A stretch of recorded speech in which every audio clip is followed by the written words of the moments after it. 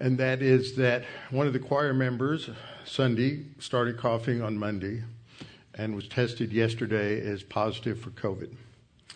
And so the only thing that we need to make sure everybody does is just remember the first divine institution of personal responsibility and do whatever you think is best to preserve your health and the health of those around you.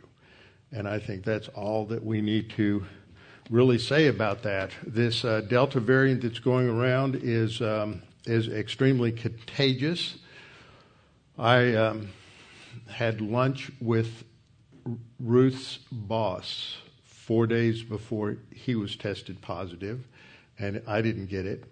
But Ruth had the vaccine, and she got it, and his sister also got it. So it just flaring up throughout all of his contacts. So this is a virulent strain, and need to be aware of that. So we just need to take the proper precautions. My soul waits silently for the Lord, for my expectation is from him.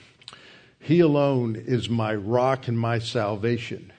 He is my defense. I shall not be moved. And God is my salvation and my glory, the rock of my strength, and my refuge is in God.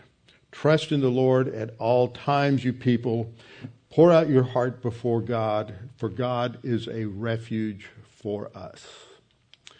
Before we get started this evening, we will spend a few moments in silent prayer to make sure we are prepared and spiritually prepared to study the Word, and so God the Holy Spirit can use it in our lives and challenge us and help us to put together some of the pieces of this fun puzzle we started last time on the Day of the Lord. So we're going to look at that in just a few minutes. So let's bow our heads together, and after a few moments of silent prayer, then I will open in prayer.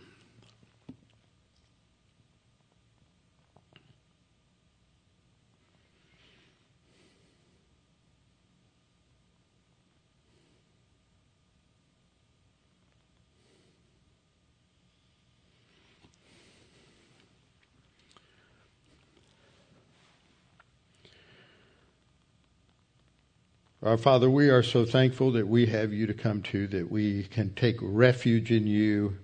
You are our rock and our strong tower, our shield, our defense. And Father, you are our salvation. And we trust in you because we know that you have our lives in your hand, and we have the principles and the promises in Scripture that say that if we trust in you and commit our way to you, that you will make our paths straight. And so we just relax that in the midst of the battles and all the things that go on around us, and indeed in the midst of this pandemic, we know that just as the hairs of our head are numbered and the days of our lives are numbered, that we can relax in the battle and trust in you to protect us. Father, we thank you for all that you have done and provided for us. And in our study of your word, help us to understand it and to honestly and accurately deal with it as we seek to understand a complex issue. We pray this in Christ's name. Amen. All right, so where we are in our study is in 2 Peter. Actually, the verse in that title slide is wrong. We're down to about verse 10. And that is talking about the day of the Lord. And that's the opening. So what is described in verses 10 through 14 is related to understanding what is meant by the day of the Lord. So just to orient our thinking, we're in this second part of the third chapter. Covers the section from verse 3 through verse 14, where Peter is refuting the false teachers and their assumption, what they're ridiculing the Christians about, because the scoffers are scoffing, as it says literally in the text, the mockers are mocking, is that they are saying that where's the promise of his coming? You believe Jesus is coming back? Well, it's been 2,000 years and nothing's happened, and none of that prophecy that you go to in the scriptures and study so much is coming true. So So why are you spending all your time doing that? Come out and have fun with the rest of us and enjoy your life. We'll all die and turn to dust. There's no meaning or value in life, so just have a good time. And that is their basic point. That's from 2 Peter 3:3. And their claim is, where's the promise of his coming, which is important because it orients us to the fact that this passage is dealing with the coming. Now, is that the rapture or the second coming? It's got to be the second coming just because of the context. The word translated coming, as I pointed out in the past, is not a word that is distinctive. It's not a technical term. It's used for both the rapture and it's used for the second coming. And we saw last time in verse 7, but the heavens and the earth, which are now preserved or now stored up by the same, now preserved, that is kept, tereo, kept by the same word, are reserved for fire until the day of judgment and perdition of ungodly men. And that word translated perdition is the word for apaleia, which is related to apolumi, the word for perish in John 3:16. But other things perish that are not talking about eternal perish. So it's not a technical term for eternal condemnation either. But it is, in the context, it would refer to that because it's talking about that future day of judgment and the perdition, that is the eternal perishing of these ungodly men. And because it's talking about ungodly men, we're not talking about the context of judgment on unbelievers. Now, that can happen in two places. That can happen at the judgments of the tribulation, or it can happen at the great white throne judgment. Those are the two options. Both are described with that language. So we went on to look at verses 8 and 9. Beloved, do not forget this one thing, that with the Lord 1 day is as 1,000 years, and 1,000 years is as 1 day. Some have said, oh, look, because he's using the phrase 1,000 years, that means this is talking about the length of the millennium. That's not what it's talking about. It's coming out of Psalm 94, and he's just saying that God is timeless. He is outside of time. He created time. He is above time. And so he perceives all and knows about all of history and always has in a flash, intuitively, directly. He knows all of those things. And so he is waiting, as verse 9 says. He's waiting. He's being patient because he is not slack concerning his promise, but is long-suffering. He's patient toward us, not willing that any should perish, but that all should come to repentance. That is, changing their mind about the gospel. 1 Timothy 2, 3, and 4, as I pointed out last time, echoes that he desires all men to be saved and to come to the knowledge of the truth. And then we get into our passage. But the day of the Lord will come as a thief in the night, in which the heavens will pass away with a great noise, and the elements will melt with fervent heat. Both the earth and the works that are in it will be burned up. It sounds like this is annihilation.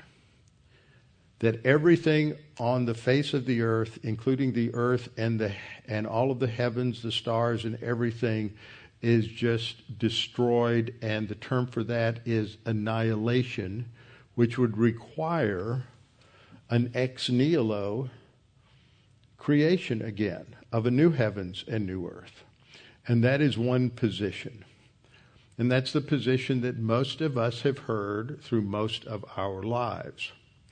However, there is, as I pointed out last time, another position that is held by many fine dispensationalists and scholars, that the language here is not language of annihilation, but it is a language of purification and cleansing. How many times we see the use of fire?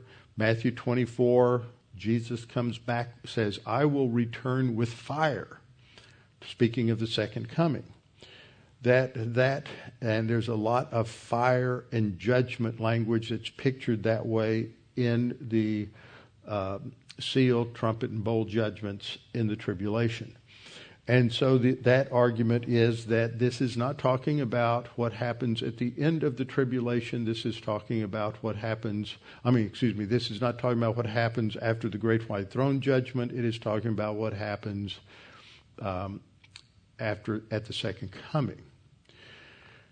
And as I pointed out last time, I heard this from a couple of people, and I just thought, well, they've got a little hobby horse they're riding there. And then I began to recognize that there were more and more really solid scholars who were taking this view, that I needed to investigate it more. So you're just investigating it along with me, but we're going to have to walk our way through this step by step, understanding this view. It's not a view where one side is heretical and the other is not.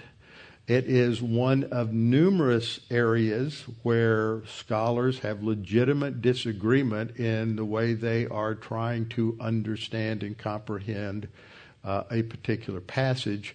And there are things in here that are difficult. I have a friend, most of you know him, Bruce Baker, who has his PhD from Baptist Bible Seminary. I texted him 4 questions last night, and I called him. I said, what are your answers? He said, I don't know. And I said, I don't either. I just was hoping you're the one who has studied so much dispensationalism. I thought you would give me insight. But see, that's the way it is sometimes. So we have to work our way through this. So we're looking at what the Bible teaches about the day of the Lord, because that's what's foundational here, is that this is talking about what happens at the day of the Lord.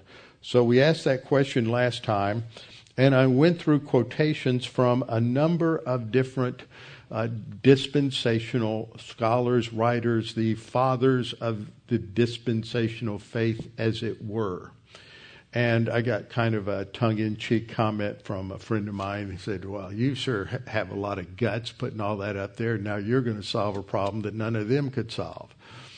No, I'm just trying to let you know that there is disagreement, legitimate disagreement, between good scholars, good men, who wrote about these things many times in their career. Scofield thought that it began with the second coming. So he would put the emphasis on the judgments of the second coming, which would be mostly the bowl judgments at the end of the second half of the tribulation.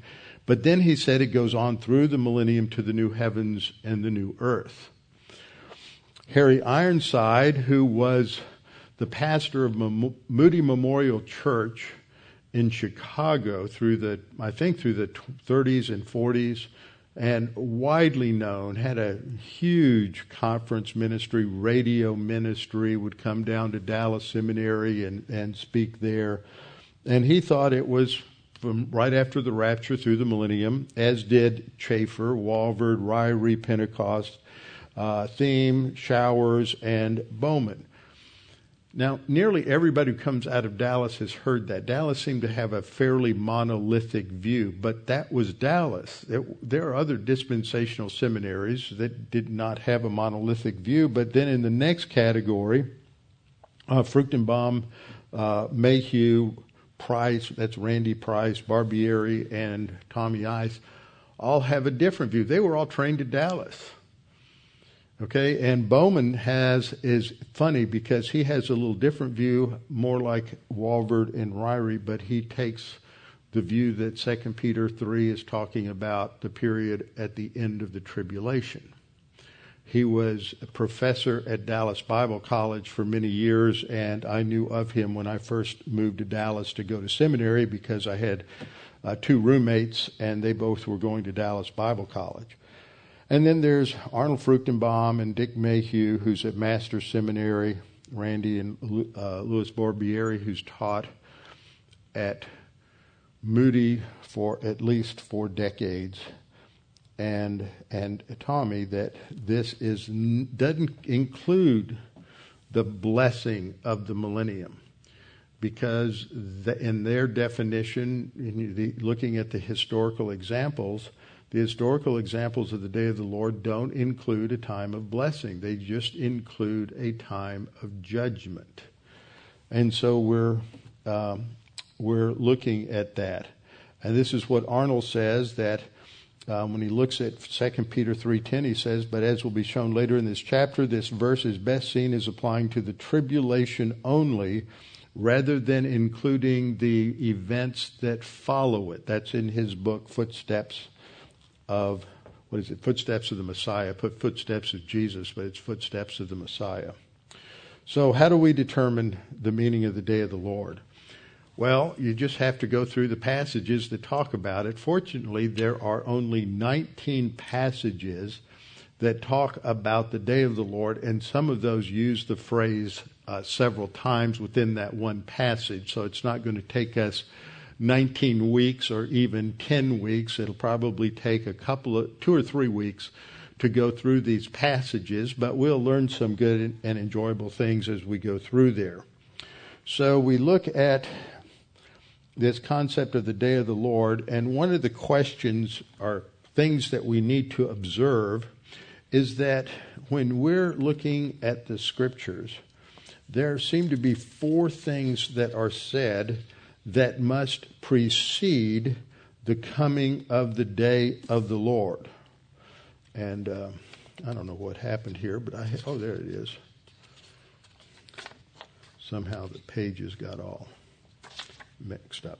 Okay, so we're going to talk about this in terms of the eschatological day of the Lord. Eschatos is the Greek word for last days, so we brought that into English for the study of prophecy is eschatology.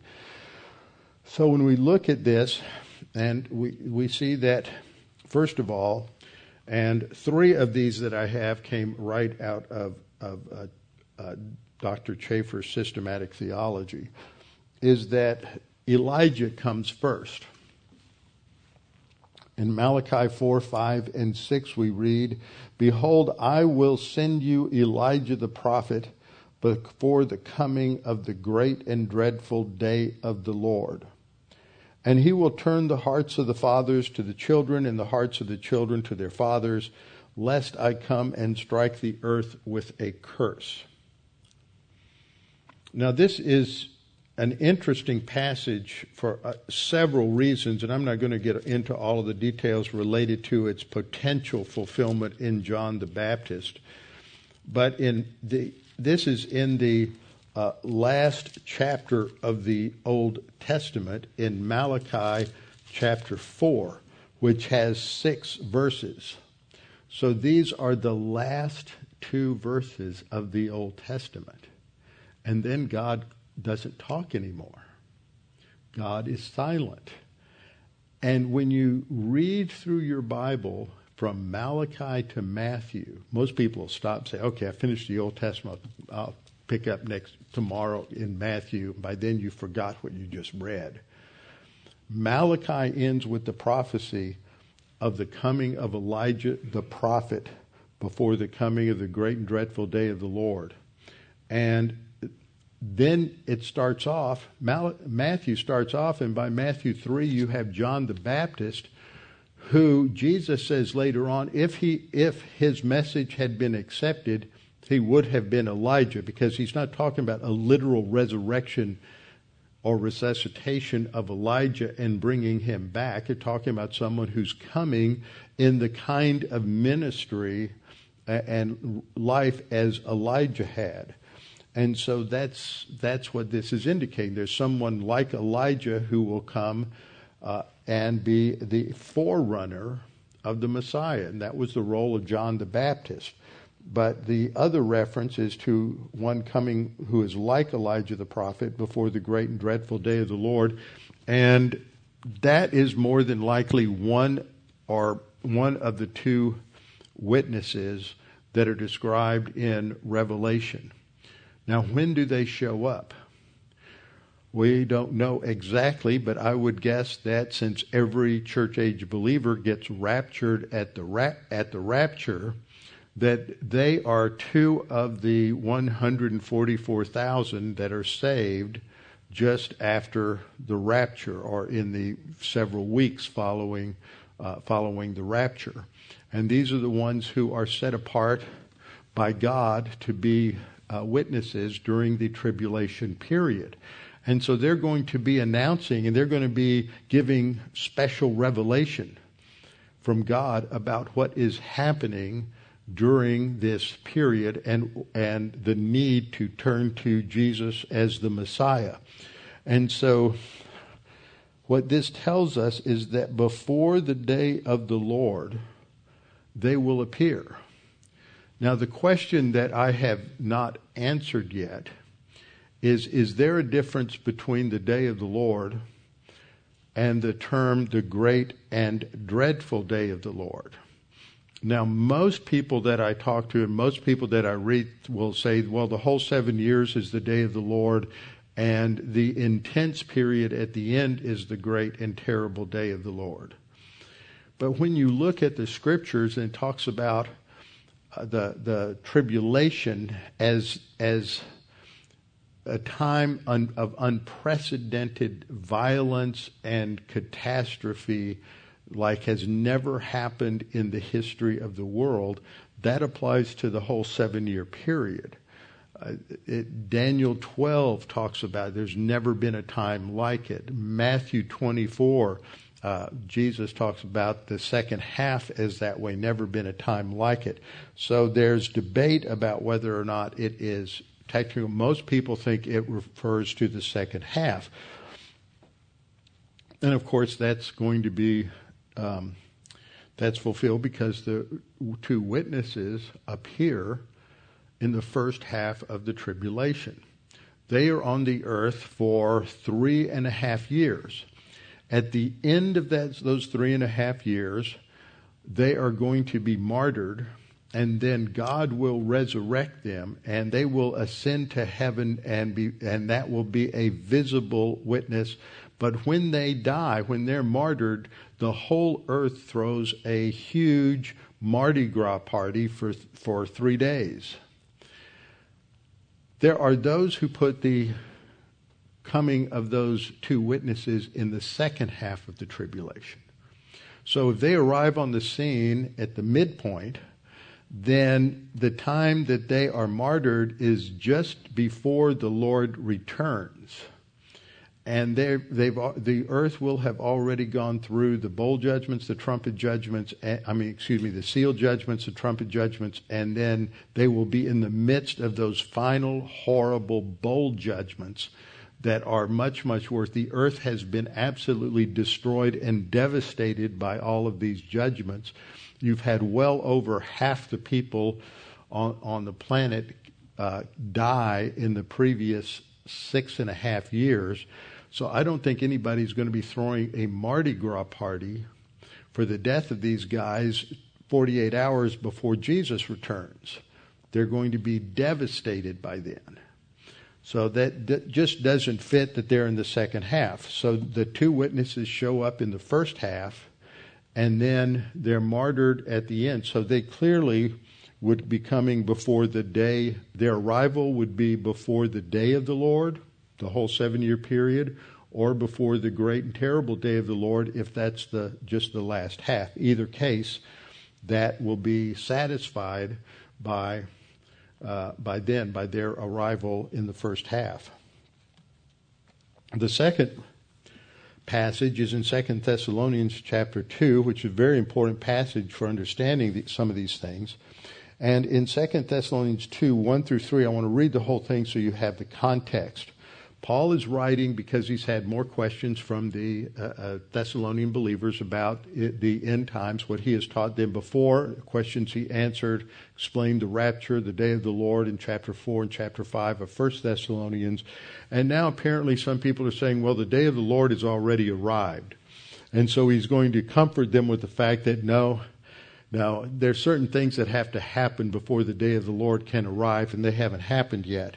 So he writes, now, brethren, concerning the coming of our Lord Jesus Christ and our gathering together to him, we ask you not to be soon shaken in your mind or troubled, either by spirit or by word or by letter, as if from us, as though the day of Christ had come. Now, there's a textual problem there, but in many manuscripts it says day of the Lord. Some have day of Christ. It refers to the same thing. And then in verse 3, let no one deceive you by any means, for that day will come. Now, that's in italics because it's not stated that way in the text, but that's what the Greek infers, okay? It's just talking about what it just stated at the end of verse 2. That day will not come unless the falling away comes first. Now, that is a translation of the Greek word apostasia. Now, we tend to translate that as apostasy, and there are many people who take it as apostasy. And if you want to read a good in-depth study of that, you go to pre-trib.org, go to the website and look under articles. And Wayne House did an outstanding presentation and wrote a great paper on why apostasia refers to not apostasy, but its the core semantic meaning of the word is departure. Context tells you what you're departing from. So in some cases, the form of the noun is used to describe the departure of a ship from harbor, departure of someone on a trip. There are different ways in which it's used that way. Apostasy is really an interpretation of the word, but if it's just translated with its core value, it's just, it will not come unless the departure comes first. And there are many of us who believe, and the pastor I grew up under also held this view, that the apostasia here is the departure, it's the rapture. And so the Antichrist, the one who is to come, is not going to appear until the departure occurs first. So we're not ever going to know who the Antichrist is. And what the text says, he will not come unless the falling away or unless the departure comes first and the man of sin is revealed, the son of perdition. Now, how is he identified? He's identified because in Daniel chapter 9, in the prophecy on Daniel's 70 weeks, that time period of 490 years for Israel, remember there's a break between the 400 and what is it? The 490, the 483rd week. That there's a break after the conclusion of the 483rd year. It says then the Messiah is cut off, then the temple's destroyed, and there's a gap until something happens. The prince who is to come confirms a covenant with the many. When that happens, we know who he is. And that's what Paul is saying in these passages in 2 Thessalonians. And so that has to happen. And when that happens, that's what really starts the stopwatch going again. That's why you know that 7-year period is starting. And so as soon as he signs it, we know who he is. And then if the day of the Lord is the entire 7 years of the tribulation, then it kicks off. If it's just the last half, still it would come. So that this rapture will come first before the Antichrist is revealed and before the day of the Lord begins. So that's the second issue. The third issue, which I combined in explaining that, is that the man of sin is revealed, the son of perdition. So I just put both of those together because they both come out of that same passage. And then the fourth is the more interesting one. So turn in your Bibles to Joel 2:31. You can't talk about the day of the Lord without talking about Joel 2, so we'll get back to it eventually. Joel chapter 2. And at the end of Joel 2, he says,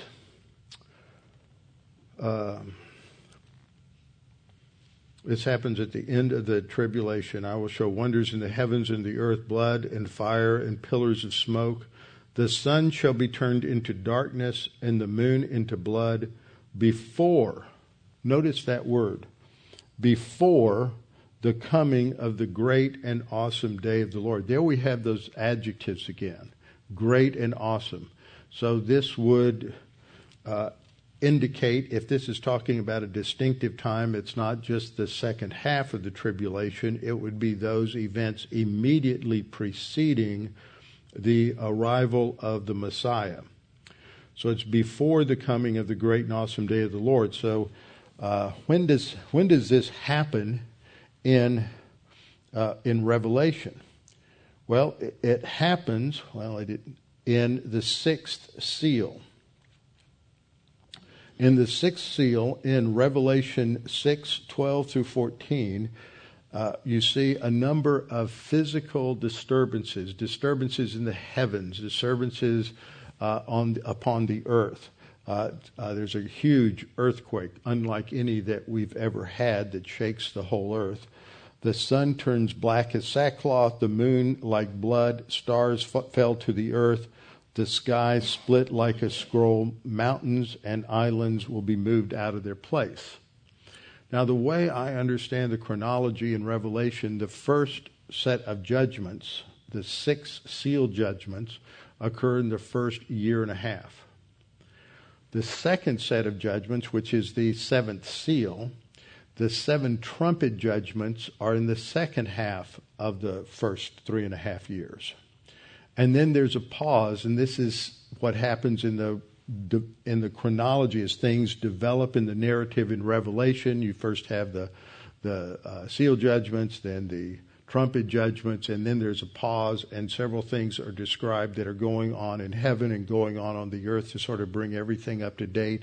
And then you're clearly in the second half, and in the second half, that's when you have the bowl judgments. So what we see in Revelation 6:12, John says, I looked when he opened the 6th seal. Now, who's opening the seals? Jesus is opening the seals. Remember, there's this scene in Revelation 5 where the Father is on the throne and he has a scroll that is sealed with 7 seals. And he's looking for someone who is worthy to open the seals. The 7 seals indicate this document is like a title deed to the earth. And this is typical. The way it is described in the text indicates it's that kind of a document. And so what's written on the outside can be read by anybody, but what's written on the inside cannot be read unless you first open the seals. So then only one is found who's worthy to open the seals, and that is the Lamb who was slain. And so the Lamb appears, and there is singing for joy, worshiping him. Worthy is the Lamb who was slain and redeemed us. So that's telling you it's resurrected, raptured, rewarded believers who are singing that, because he doesn't redeem angels. He has redeemed us. And so the Lamb of God, the Lord Jesus Christ, begins to open those seals at the beginning of chapter 6. By opening the seal, he is engaging each one of those judgments. So these are the judgments that are coming from the Lamb of God.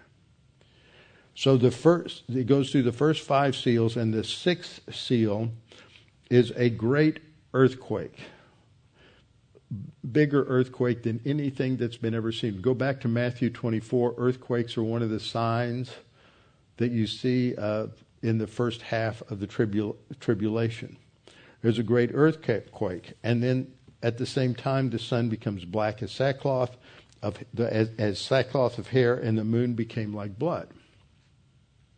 Well, that pretty much shakes everybody up, but it's just beginning. Then in verse 13, the stars of heaven fell to the earth. So this is like a meteor shower. As a fig tree drops its late figs when it is shaken by a mighty wind. And this is so intense that it appears as if the sky is coming apart as the earth is being assaulted by these meteors. The sky was split apart like a scroll when it is rolled up, and every mountain and island were moved out of their places. That's the earth. That's why I'm saying this earthquake is worldwide. The foundations of the earth are shaken. What's the earth dwellers' response? And the kings of the earth, and the great men, and the commanders, and the rich, and the strong, and every slave and free man, hid themselves in the caves and among the rocks of the mountains. And they said to the mountains and to the rocks, fall on us and hide us from the presence of him who sits on the throne. That's always God the Father in Revelation. Jesus is not on a throne. He sits at the right hand of the Father on the Father's throne. But the one on the throne all the way through is the Father. So you say, hide us from the presence of him who sits on the throne, God the Father, and from the wrath of the Lamb. All of these judgments are the wrath of the Lamb. For the great day of their wrath has come, and who is able to stand? Now, the question we have to ask is the day of their wrath equivalent to the day of the Lord? Let's look at Revelation 6:17. Revelation 6:17 says, for the great day of their wrath has come. Now that word has come is the Greek word erchomai. It's an aorist active indicative, which means it's a past tense. They are saying not that it is coming, not that it is here, but that has come. It has started in the past. And so that could include the previous 5 judgments, but they didn't know what it was until this one, which I'm leaning to. That's probably the situation. The conflict that you have is back with Joel. Joel says that that the sun is turned into darkness and the moon into blood before the coming of the great and awesome day of the Lord. Well, wait a minute.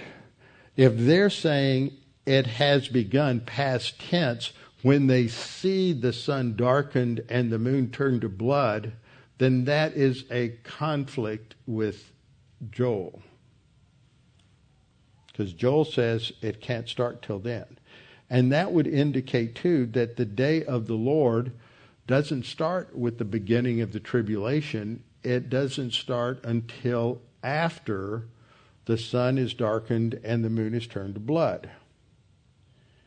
So what do we have going on with the seal? Is this part of the day of the Lord? Remember, I said that all of these people, Chafer, Walbert, Ryrie, Pentecost, others, the day of the Lord starts at the beginning of Daniel's 70th week.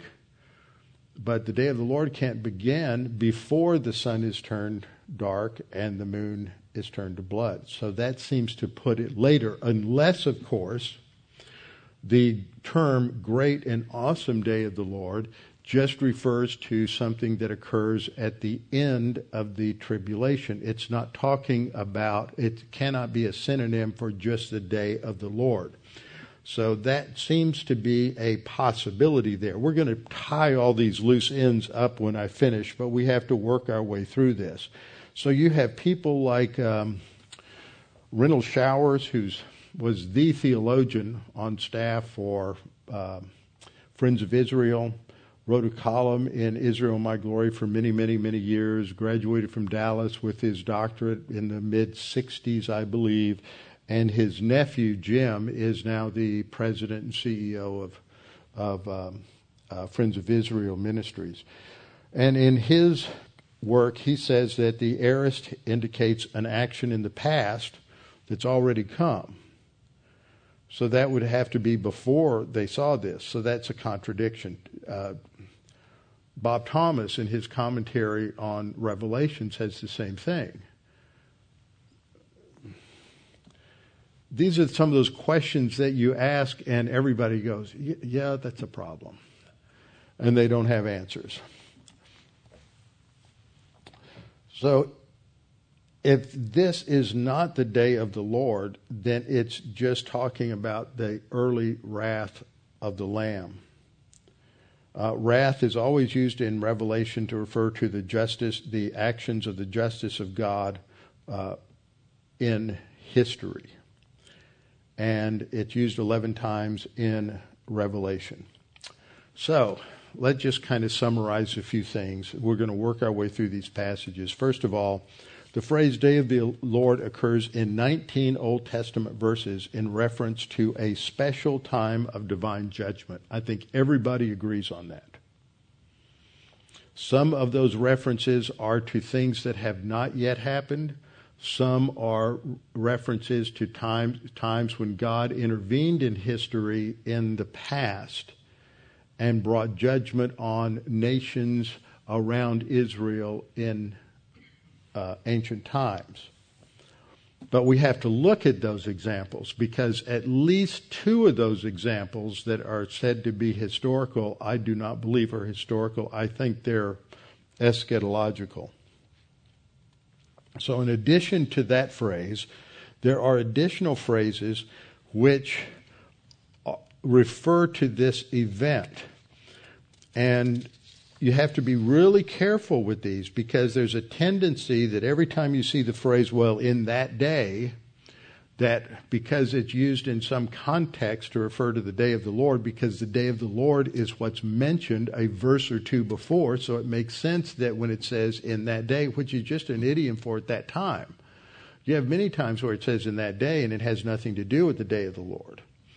But there's a tendency in prophetic passages for people to tag that as a reference to the day of the Lord when it may not be. Okay, so you have phrases like that day, the day, and then you have the great day of the Lord or the day of God. We have to look at all those. So second, as part of this, we see that God is bringing judgment upon his enemies to accomplish his purpose in history and to demonstrate who he is as the sovereign God of the universe.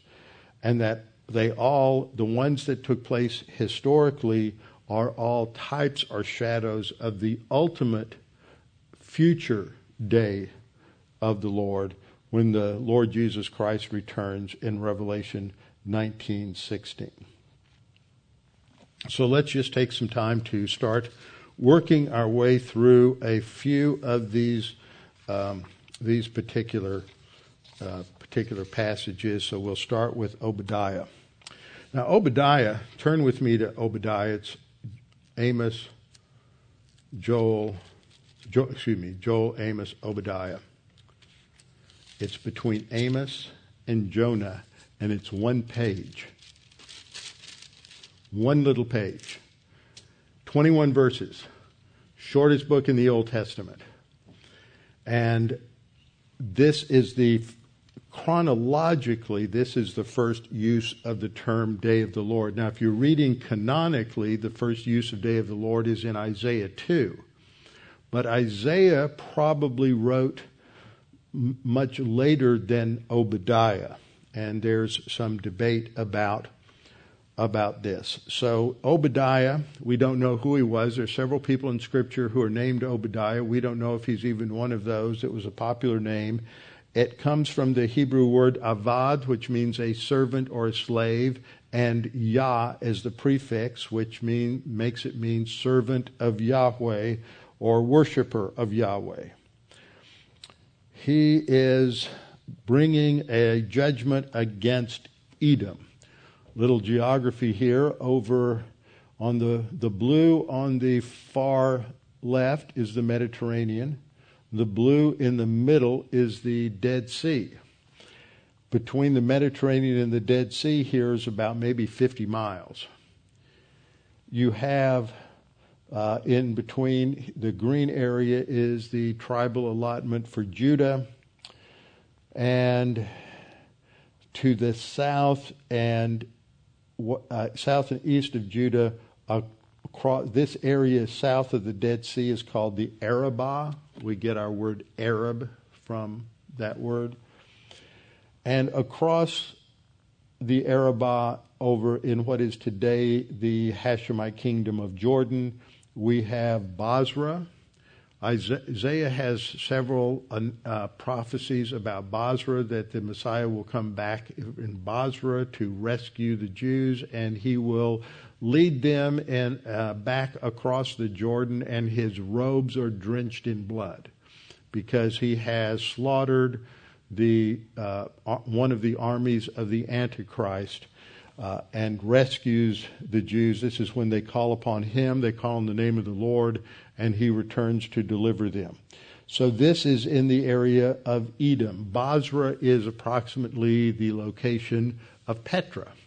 So if you've been with me to Israel, we've been to Petra, and you know that this is extremely rugged terrain, and there are many caves. And then when the Nabateans came, and probably based on this text, those who preceded the Nabateans, which were the Edomites, had also carved out caves and made their homes in the cliffs, and thought that they were impregnable because of that. And you can see why somebody would think that if they lived there. Those of you who've been there, some of you have seen pictures. If you saw Indiana Jones and the Last Crusade, was that it?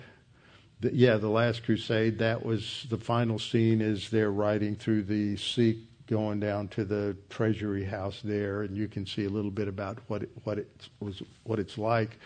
But there were as many as maybe 30,000, at least 25 or 30,000 people who lived there during the height of the Nabatean kingdom. You can just imagine how much is there. It's just amazing. So anyhow, that's the location, and Obadiah is bringing a prophetic announcement against the Edomites, and this is where they are. So we have to understand a little bit of background here. So Obadiah is basically talking about the long-term family feud between Jacob and Esau. And it started back at the time, not long after they were born, when they were young men, and the competition between them. And we are familiar with the stories about the way Jacob, the heel grabber, the conniver, sort of gypped Esau out of his inheritance. And then because Esau wanted to kill him, he had to escape and go north. And he went up to his relations up in Haran with Laban, and there he had to work for 14 years because he wanted to marry Rachel, and he got duped out of Rachel the first time because his uncle was a bigger conniver than he was. And so you have this competition, and so it goes that way all the way through the Old Testament. You have constant battles and fights between the Edomites and Israel. But the big issue that you get into at the very beginning is, when was Obadiah written? And many people believe, most conservatives believe, that Obadiah was written early, around 850 BC, approximately. So that is before the northern kingdom is destroyed, obviously before the southern kingdom is destroyed, and it is very early, one of the earliest written prophets. And others believe that it's written late. Some say just before Nebuchadnezzar destroyed Jerusalem. Others say that it's written even later, but we know that it's written as prophecy, foretelling the future. It's not written as history. And it's most likely written very early, more like the date that's given is around 845 BC. So this is the first mention of the term, and it comes in the 15th verse, where we read, "For the day of the Lord upon all the nations is near. As you have done, it shall be done to you. Your reprisal shall return upon your own head. So this is talking about a judgment on Edom, and it's identified as a day of the Lord. Now, the question that needs to be answered, is this describing an event that occurred historically, or is this talking about a future event? So we have to read the next few verses.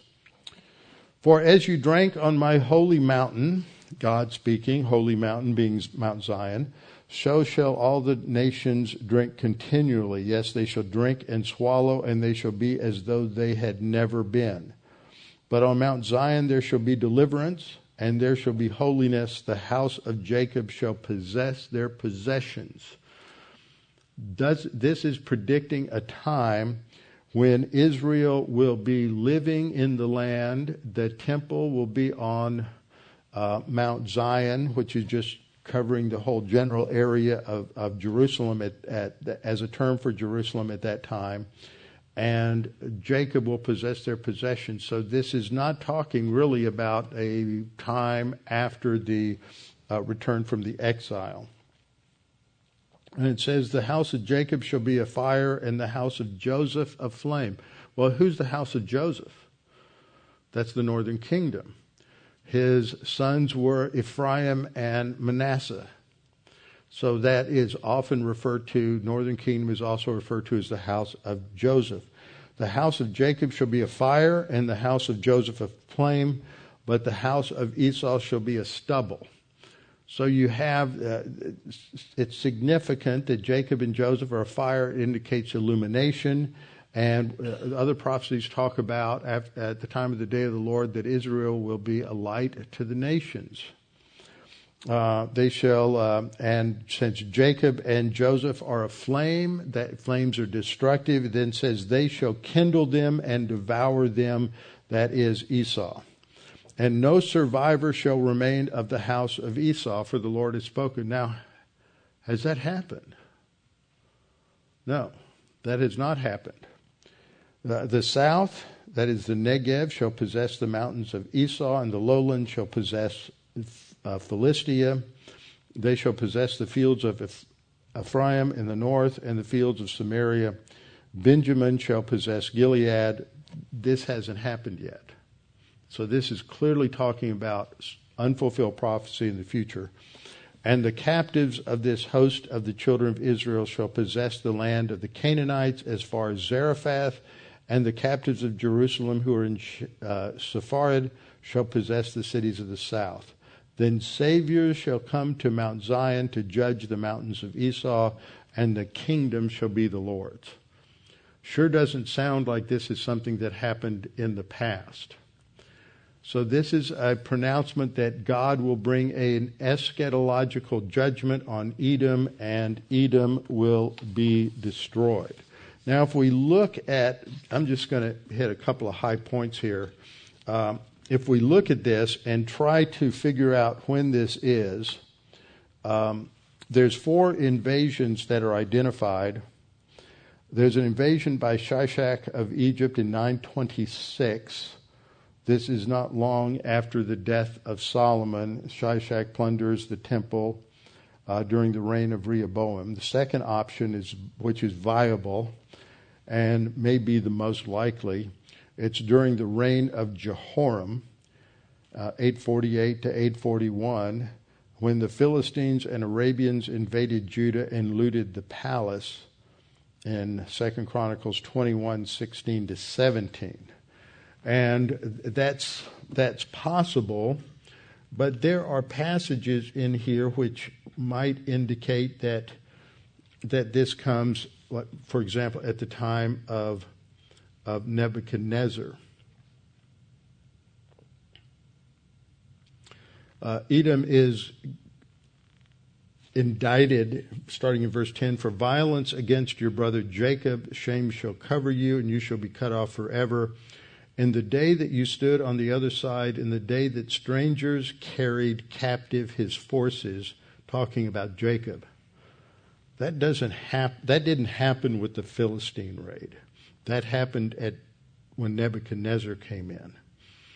When foreigners entered his gates and cast lots for Jerusalem, some people say, well, how could that apply to Nebuchadnezzar? He wouldn't cast lots with anybody for Jerusalem. He was going to take it. But you should not have gazed on the day of your brother in the day of his captivity. Well, you don't have captivity coming with the raid in Philistia.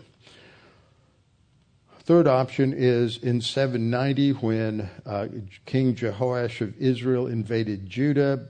I don't think that would be it. It's possibly 586. We can't say for sure because the text doesn't give us enough information.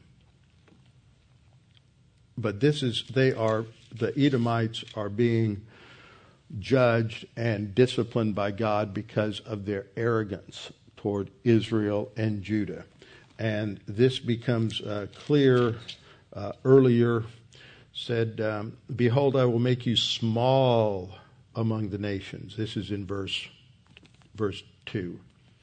You shall be greatly despised. The pride of your heart has deceived you. You who dwell in the clefts of the rock, whose habitation is high, you who say in your heart, who will bring me down to the ground? In other words, who can defeat me? We're so glorious. And that would explain that when Edom is at its high point, there were always these battles with Israel. And we talked about a couple of them last week when we looked at the passages in Chronicles. So this looks like it's an eschatological judgment. For the day of the Lord upon all nations is near. Then when you have a judgment brought against Edom in the Old Testament, it's not against all nations. It is against Edom. This is against part of a broad campaign that is against all the nations. The other question we need to ask, is this a time of judgment only, or does it include a time of blessing? Well, the answer to that question, it's a time of judgment only. It doesn't include a time of blessing. So that's all the time we have for tonight. We'll come back next week and we'll get into the uses in Isaiah. And there we may see some different things because we have each passage is going to have different characteristics. And so we'll just start making a list of what we see in these passages. Father, we thank you for this opportunity to look at your word this evening, to come to try to understand these passages and what you have revealed to us, putting these things together to get an understanding of what is described in Revelation, what's described in 2 Peter 3, and understanding this time of future judgment and how these passages interconnect. And we pray that you would guide and direct us as we reflect and meditate, think upon these things. And we pray this in Christ's name. Amen.